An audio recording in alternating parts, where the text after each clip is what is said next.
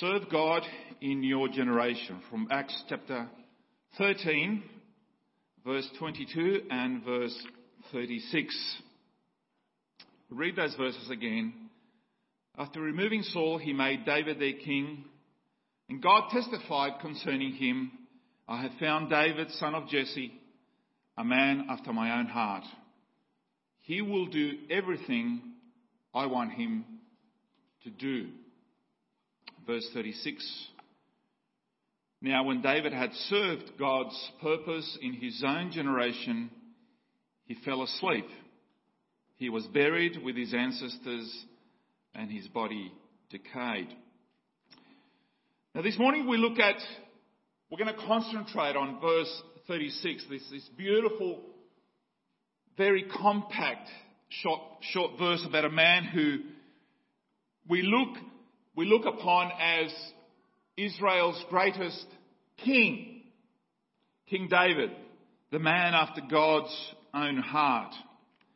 Now this verse is really a wonderful epitaph on the life of King David. And what are epitaphs? Epitaphs are the things that people put on tombs. After they bury them, they put something about the life, something that summarises the life of the person that is buried there. And it summarises his life so perfectly well. It's obviously inspired by the Holy Spirit. And Luke, who's put these words in, through the Holy Spirit, put these words in the Apostle Paul. Nice words, but they are really beautiful about the life of the great King David. Now, epitaphs, like I've explained, particularly I think is an art that used to spend a lot more time in epitaphs in the old days than what they do now. And people used to be a lot more honest about the epitaphs, where you see people try to say good things about the deceased, and it doesn't matter whether they were good or bad. They tend to just focus on the good things. It doesn't matter what they've done in their life. We're just going to put something on the tombstone that will be nice. But it wasn't always the case in years ago. Now here are a few examples. This is about a guy called Beezer Wood. He lies one wood enclosed in wood. One wood within another. The outer wood is very good. We cannot praise the other.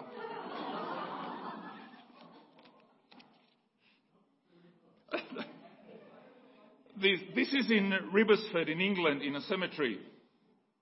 The children of Israel wanted bread, and the Lord sent them manna. Old Clark Wallace wanted a wife, and the devil sent him Anna.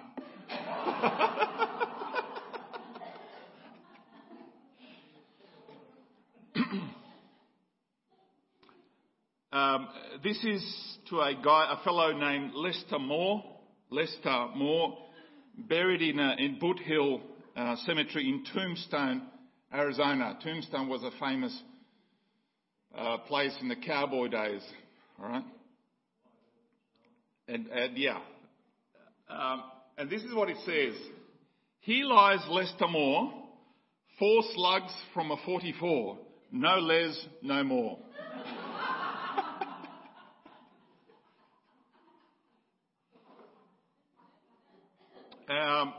In Thurmont, Maryland, in a cemetery in Thurmont, Maryland, here lies an atheist, all dressed up and no place to go.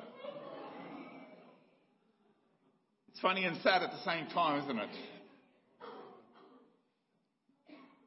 Sir John Strange, Steve, you're going to appreciate this one.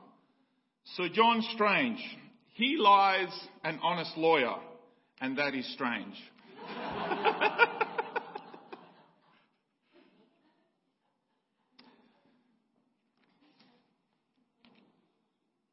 Now, as part of his missionary trip, Paul the Apostle sailed into Pisidian Antioch. Now, on the Sabbath, his preaching style, what he did is he went into the synagogue This was his custom whenever he entered a city, because part of the practice in a synagogue is that anyone, especially visitors, are given a chance to speak. And he never missed an opportunity to tell them the good news about Jesus Christ. What usually happened is that he would preach the gospel and he would be kicked out of the synagogue, but at least it was like the first shot of an arrow. That was the first shot into that city. And from there, most did not believe, but some did believe. Now, after establishing common ground with them, he goes through the Old Testament history and picks out a few highlights of the Jewish history. He recalls the slavery, the Exodus, the 40 years in the wilderness, the period of the judges, and then he brings David, the king. For when David had served God's purpose in his own generation, he fell asleep. He was buried with his fathers, and his body decayed. Let's break up this verse and see this wonderful epitaph and look at some spiritual lessons for us. David served. David was a king, yes, but first and foremost, he was a servant of God. Servant here comes from the Greek word doulos, which is a slave, a bond slave. It talks about someone who is no longer running his own program at their own disposal. It's no longer someone who does what they want, no longer putting their own needs first. They have to put their lord's, their master's needs first in everything. He is at the master's beck and call every moment, following orders. Christian service means first and foremost living out a submitted relationship to Jesus, the servant king. That's what it means. Christian service means first and foremost living out a submitted relationship to Jesus, the servant king. In our world, we tend to put people in different scales. Where they live, how they are educated, how much money they have, what family they come from. That's how we tend to place people. Spurgeon, the great preacher Spurgeon, once asked, "Do you know that there is such a thing as glorifying God by sweeping the street crossing?"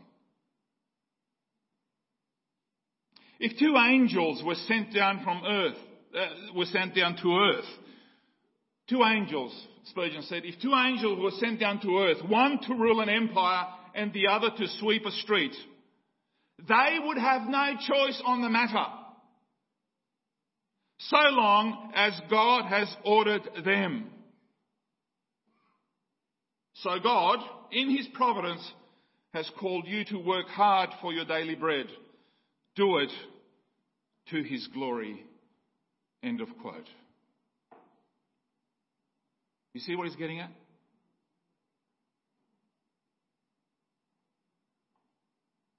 What does Christ set his servants to do?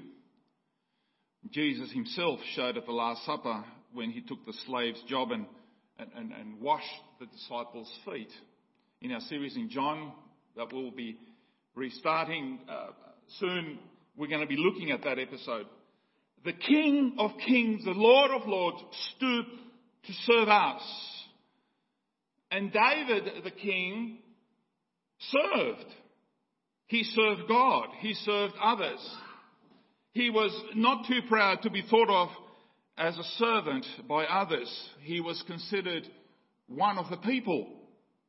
So much so that even his wife despised him for mixing in with the crowd, with the normal population. Servanthood is and always will be an issue of the heart.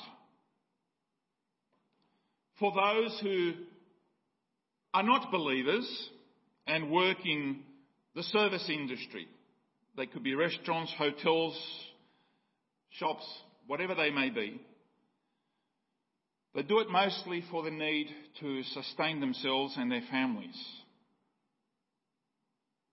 For the most part, love is not their greatest motivation. But it has to be somewhere down there to be able to, the ability to serve people, whether in a hospital, a nursing home, anything else, because otherwise there has to be some job satisfaction for the people that they serve. Otherwise they will not last. But when it comes, if you are part of God's kingdom, you are working in God's kingdom, love has to be the greatest motivation. Love for God, love for His people. If I do what I do grudgingly or half-heartedly, I should expect no reward because, as Jesus said, even the tax collectors and pagans love those who love them. That is the normal way of the world. You treat me nicely, I will treat you nicely. That's the way it works.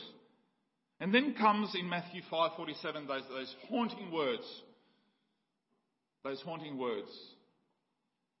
What are you doing more than others? I find these words very, very challenging. What are you doing more than others? Jesus is getting personal, isn't he? Everybody else behaves this way. What about you? True servanthood comes from seeing that God loves me so much. He loves you so much. And so because of the love that connects us,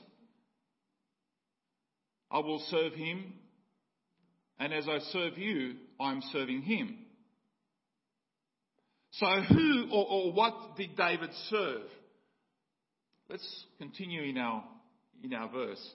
David served God's purpose.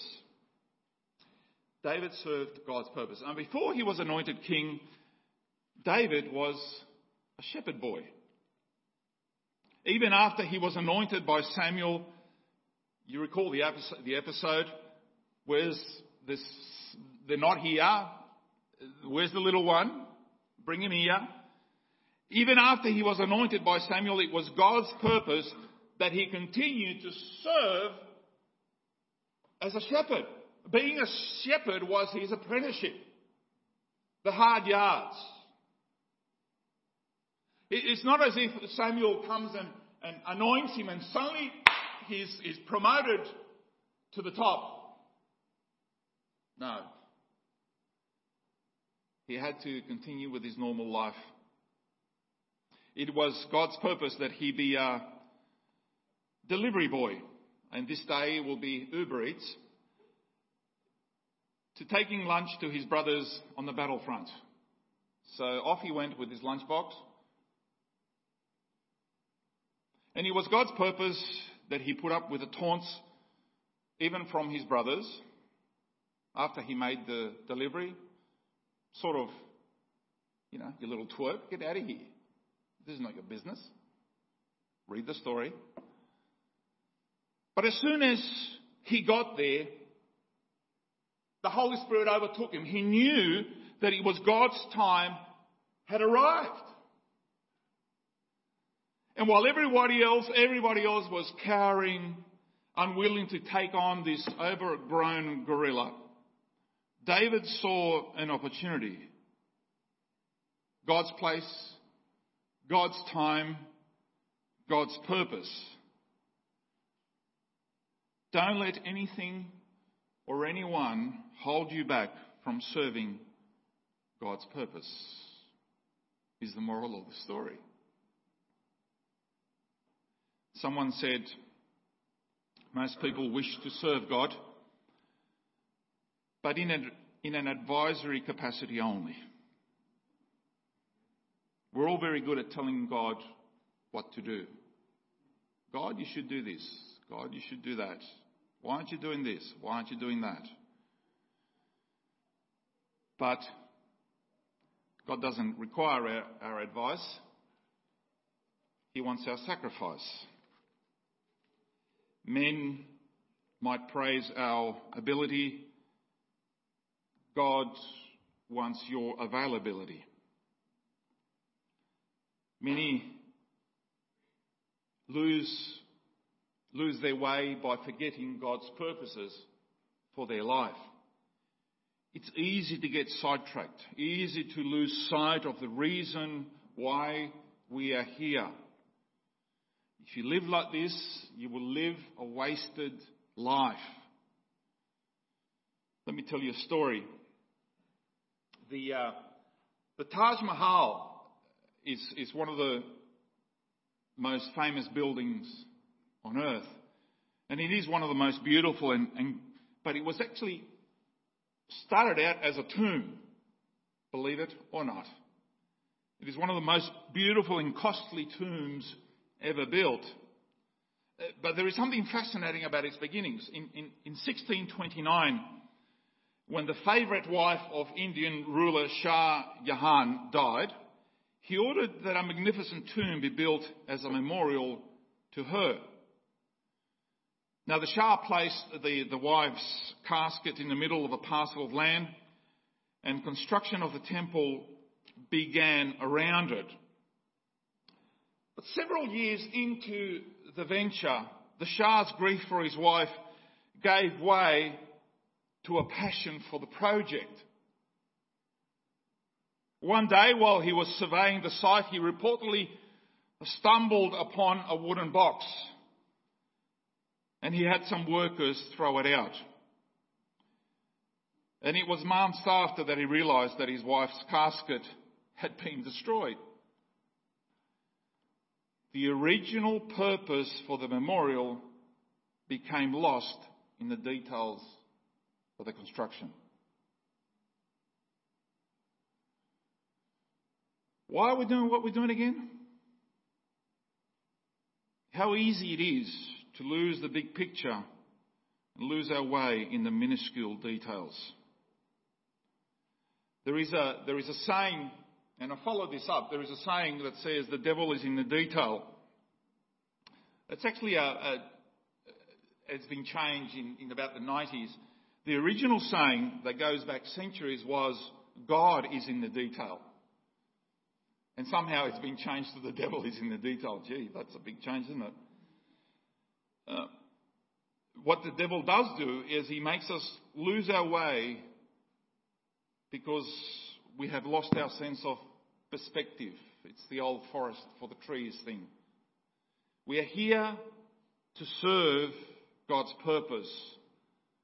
Why? So that God may be all in all. And that's another big statement that we find in 1 Corinthians 15:28. God may be all in all. And this is our purpose statement at Liverpool Baptist Church. To glorify God by providing opportunities for worship and teaching. To bring people to Jesus and into the fellowship of his family. Leading them to Christ-like maturity, equipping them for service in the church and effective witness in the world. That is Liverpool Baptist Church purpose statement. Let me read that again. To glorify God by providing opportunities for worship and teaching, to bring people to Jesus and into the fellowship of his family, and leading them to Christ-like maturity, equipping them for service in the church and effective witness in the world. This is what God has called us to do. We're not here just simply buying our time, bidding our time, waiting to go to heaven. Before we get there, we have to fulfill God's purpose. And Christ Church, his church, actually provides that opportunity. Serving God's purpose means that you run in His schedule, not yours. The simple excuse, I don't have time, is just that. It's simply an excuse. Make time. We always make time for that which is important. Let's go back to our verse. David served God's purpose where? In his generation. The people whom God raises up from generation to generation are meant to mainly to serve the purpose of God in that generation. This is true of people. It is true of churches. It may be the case that God will use the ministry, the witness of an individual or of a church to go on ministering long after they are gone. We've seen some wonderful example of this, of some great churches, some great men and women who have gone into the mission field and have had tremendous impact for the kingdom tens of years, hundreds of years later. So long after they are gone, the impact of their life continues. Who decides that? It's not for us to decide. It's God. It may be our prayer that the ripple effect of our lives will go on for Christ's sake after we are dead. But God wants us to expend our energies ministering first and foremost to our generation. David served the purpose of God in his own generation. For example, David wrote many psalms, and his deeds, his victories, his accomplishments under God are legendary. Not to mention his seed through which the promised Messiah came. But whatever else overflowed from his life, they were simply ripples, like a rock thrown in a pond of a life surrendered, given to the purpose of God for his generation. There was a time for him to sleep under the stars, tending sheep. There was a time for him to hide in caves with his men while fleeing from Saul. There was a time for him to live in the palace with all the glitter and all the gold. A time for him to receive the adulation from his population. But he was in every way a man of his own generation. Does this mean that we have to be contemporary? Well, the answer is yes, and the answer is no. Have I got you confused? Probably. No, we are not going to be slaves to our culture. But yes, as the Apostle Paul said in 1 Corinthians 9:19, I have become all things to all men, so that by all possible means I might save everybody? Some. Sounds to me like a guy who was very much serving the purpose of God in his generation. Paul was contemporary as you can get. Did he get criticised for it? Well, you bet. If we are serving God's purpose in our generation, it is guaranteed that we will be criticised and ostracised. By the world, that's a given. That is a given. But many times we will receive friendly fire. Is there such a thing? Oh, yes, there is. From fellow Christians, fellow churches. William Booth was the founder of the Salvation Army. And there were lots who criticised his methods. And this is what he had to say. He says, we have no reputation to lose. That's a good starting point, isn't it? We have no reputation to lose. We are not obliged to stop and consider what anybody will say. Everybody has settled it that we are fools. And therefore, we can go into a town and do exactly what we think best without taking the least notice of what anybody may say or wish. We have only to please God and get the people saved. End of quote.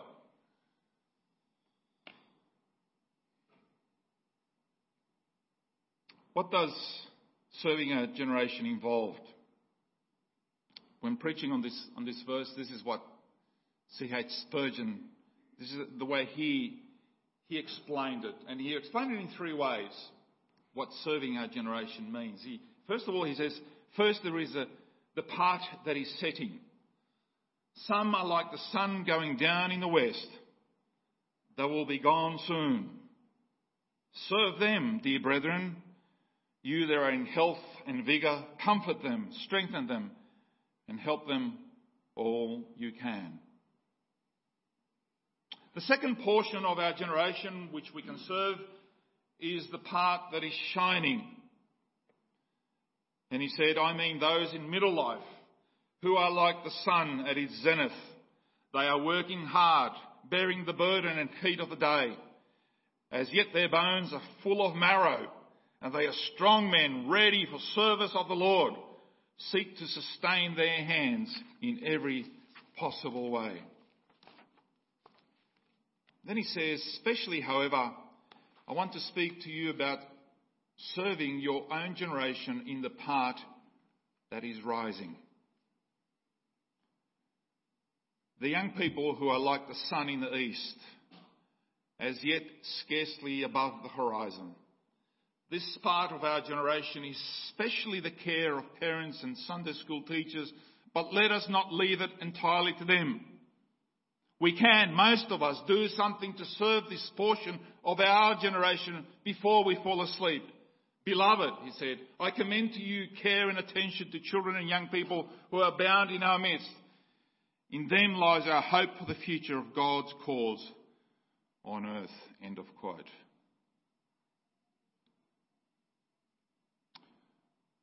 Why do we put a lot of energy in our children and young people? What about the rest of us? Well, apart from all the arguments that I could present from Scripture, I will simply give you a statistical one. The greatest number of people that we lose from our churches are in the ages between 10 and 19. Add to that, the average age of conversion to Christianity is 18 years. After that, they are very difficult to reach. And finally, 85% of people who come to Christ do so under the age of 25. 85%.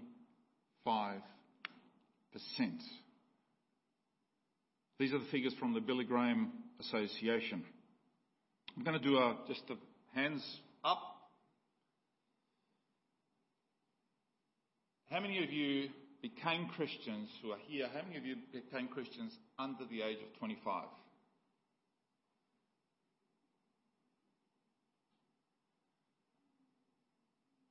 Majority, isn't it? There's your statistic. This is why we do what we do. This is why a lot of our energy is spent on this.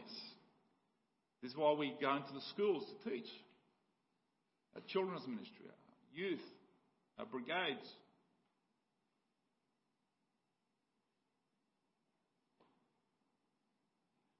David served the purpose of God in his generation. What then? And then he fell asleep. Means he died. Yay! The work is done. The worker is weary. He falls asleep. What else can he do? I like it that in many parts of Scripture, when referring to the believer's death, the Bible refers, instead of saying they died, It says about them they fell asleep. Why is that? Well, death is final, isn't it? Asleep is something to wake up from in a new day, a new dawn. Apparently in the early church at deathbeds, they would not say goodbye, but rather they would say good night. Good night. Why? We will see each other in the morning. It's good, isn't it? And better than most, we would say David served his generation so well. But he did not go to sleep till his work was done. But when his work was done, he fell asleep. And what's more, he was buried with his ancestors and his body decayed. And here is a verse that you should know. Swift to its close ebbs out life's little day. Earth's joys grow dim, its glories pass away. Change and decay in all around I see. O thou who changest not, abide with me. In every stage of life. Some of us are ready to go to heaven. I'm not going to ask for the hands up because I know how many I'm going to get. It's too young, brother. It's too young.